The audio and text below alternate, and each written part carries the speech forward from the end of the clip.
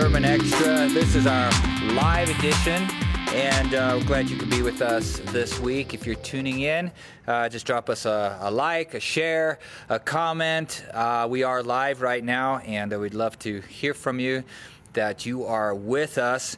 And so this week we are back in our series called Desiring the Kingdom, as we look through the books of 1st and 2nd Kings, and we were in chapter 18, and the message was a cure for your limp. And as we took a look at Elijah confronting Ahab, and if you missed Sunday's sermon, whitefieldschurch.com, get over there and you can download it and take a listen. Really good sermon. And then, of course, share it with your friends, and definitely, if it's on a podcast you like, share, spread the good word so we can bless others with this content. But here we are in chapter 18, and we see Elijah confronting Ahab. And of course, up until this point, we've had a drought, probably a good 3 years. And we pick up with our story of Ahab. He's out there with this prophet Obadiah, and they're out trying to find grass for the animals to feed them. Things are in dire straits at the moment. And what we kind of read into the story, and what the facts kind of present to us, is that Ahab is trying to take care of the symptoms, but he's not dealing with the root issue of what's going on here and his disobedience with the Lord. He knows what he's supposed to do. The people of Israel know what they're supposed to do, but why is it that when we know what we're supposed to do, we don't do those things that we're supposed to do? Yeah, and there's a lot of answers to that question, and we talked about some of them on Sunday, right? So sometimes it's an issue of pride, right? Not wanting to admit that we were wrong, not wanting to have to bow the knee. But we said that one of the prerequisites, or perhaps the prerequisite for receiving God's grace, is humbling ourselves. Another one we talked about was fear of man, as opposed to fear of God. You could say that when you are controlled by the fear of man, it's because there's a lack of the fear of God in your life, the necessary fear of God. We talked about ways that we rationalize. But one of the ways that we didn't talk about, which I really think is important, and which I had, if I had more time, I would have talked about it on Sunday, but that's what this is for, right? So is this issue of what you love, and loving things, that we do what we love. And, over the past couple of years, I've really gleaned a lot from a author who very much gleans from Augustine, and the church father.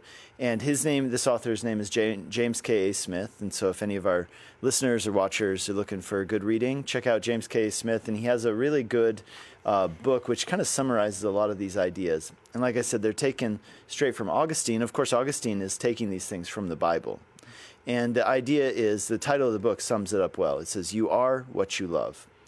And one of the things that Augustine always said is that what defines a person more than anything is what they love. Therefore, the way to change a person isn't necessarily just by giving them the right things to believe, but by helping them to not only believe those things, but to truly love those things and desire those things. That's a big part of our title for this series, is desiring the kingdom. It's not just knowing that the kingdom exists. It's not just knowing that it's good and true. It's actually desiring it in your heart really matters. And I was telling you this just a few minutes before we started recording, that somebody I know who was a leader, a Christian leader, has kind of walked away from the Lord, and walked away from his family, and walked away from the church that he was leading.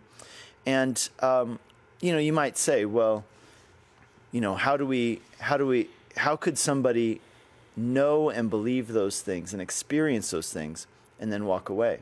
And I don't believe, like in his case, and I think in many cases, I don't believe it's that this person no longer believes those things are true. See, I think that's the issue here. So sometimes we can know and believe the right things, but we can so want and desire other things that we'll pursue them even though we know that they're wrong. So it becomes an issue of loving things, right? So we can love wrong things. So Augustine describes sin as disordered love. It's not necessarily a matter of theoretical beliefs, right? Like, you can believe all the things about Jesus are true, and yet you can so desire something else that you pursue it in a way that destroys you. And what's interesting is that, like, what Ahab and the people of Israel are desiring, it's not a bad thing. They want rain. Why? So they cannot be poor. And is that bad? No, there's nothing wrong with wanting rain. It's that sometimes, and this is the essence of sin, is that when we try to get good things apart from God, in shortcutting the path, so to say, right? That's when we get into sin. So, I mean, you could take any sin that you want. You could think about, say, drug addiction. It's kind of like an extreme example, right? So what a person seeking going into drug addiction, they're seeking something good, which is perhaps a relief from the pain of this world or something else, right? But they're seeking that thing, which ultimately they would have in Jesus. They're seeking it apart from the Lord and apart from his way, and they're trying to shortcut the path. And I think that that's sometimes the reason why we persist in doing things, even though we know ourselves that they're not correct, or even that they're sinful, or even that they're going to destroy our soul. Why would we do that? You don't just wake up on a Tuesday and say, I think I'll, ruin my kid's life and destroy my soul. No, what happens is that you walk into that because there's something you want, there's something you love, and rather than seeking it in God's way, maybe you say God's way seems too hard or too precarious, because what if God chooses not to give me what I want? Well, I'll get what I want my way. I'll shortcut the path. I think that's a huge part of this. It comes down to, what are you loving? And of course, God calls us to love God and love our neighbor. Now, you might say, how do I become a person who loves those things? Like, how do I just tell myself, hey, Nick, you should love Jesus and love your neighbor? Is that it? No. It tells us in the Bible, like in Romans 5, God has poured out his love in our hearts by the Holy Spirit, right? So we love because he first loved us in 1 John. And Hebrews 12, verse 3, consider him who endured suffering at the hands of sinners so that you may not grow weary, right? And so it's the idea there that we gain this love because it's been given to us. We've experienced love. And when we're starting to love ourselves or other things that drive us away from the Lord and his ways, we need to come back to that love of God. Yeah, and I don't think, wasn't it a phrase attributed to Augustine as well? It's just love God and do what you want. I'm not sure who said it, but yes. It's. It's one of those kind of like, once you actually sit down and think about the phrase, love God and do whatever you want, you have to truly understand what it means to love God. And once you understand that, then it kind of changes your whole perspective and your whole outlook. And you end up doing those things that the Lord has called you. But yeah, as you said, desire the kingdom first, seek first his kingdom, and these things will be added unto you, And as individuals, I think we work for those things that we love. People say, I don't have time for this, or I don't have time for that. But when we actually take time to look at our lives, we do put time into the things that we really love to do, and we give time, we give priority to those kind of things, and I think that's something that we have to sometimes, when we look at our own Christian lives and we say, am I giving time to the things of the Lord? Why am I feeling this way? Why do I feel like I'm, failing at my Christian life and all those kinds of things? And sometimes we just have to take a step back and saying, well, am I putting time into loving the Lord, Am I putting time into the spiritual disciplines, as Paul would give us, and Paul, of course, he, we began this thing, why do we not want to do those things? Well, we struggle with those things, Romans chapter 7, why do I do the things I don't want to do? And those things that, I do want to do, I can't, we have that struggle as we struggle with sin and we struggle with the old man and things like that. But, of course, we have our Savior, Jesus, and the Holy Spirit that walks alongside us to help us in those things, so. Well, and the other part is this, that a big part of what Augustine talked about was that we can train ourselves to love things. And a lot of times the way that we train ourselves to love things is how we invest our time. So as you're saying, exactly, spiritual disciplines, as we do those things, we're training ourselves to love things. And, you could think about how different parts of society, they train our hearts to desire certain things. Right? That's kind of what marketing is about. But on the good hand, we have ancient traditions going back thousands of years that show us how to train our hearts, right? This is why we take communion every Sunday, because we want to train our hearts to reflect on and to appreciate the gospel. This is why we worship, because we value that time of praising God, and we're training our hearts to desire him.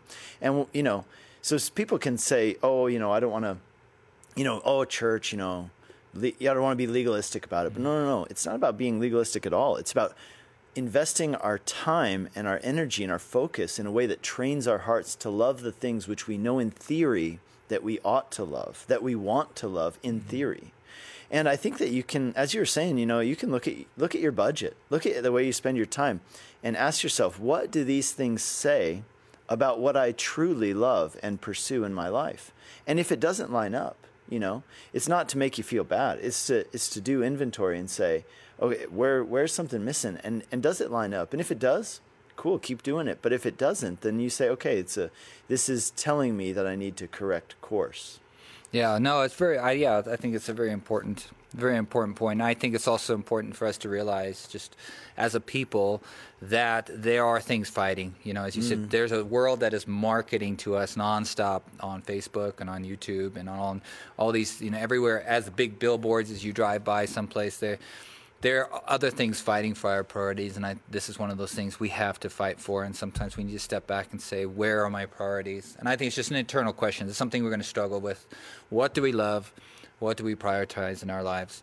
And, be giving time to that, and the more we do it, I think it does become easier, but it's something we have to be intentional about. So if you missed our sermon on Sunday, get over there, whitefieldschurch.com, and all of the sermons are up there. If you've maybe been a bit behind here in our series, Desiring the Kingdom, and please subscribe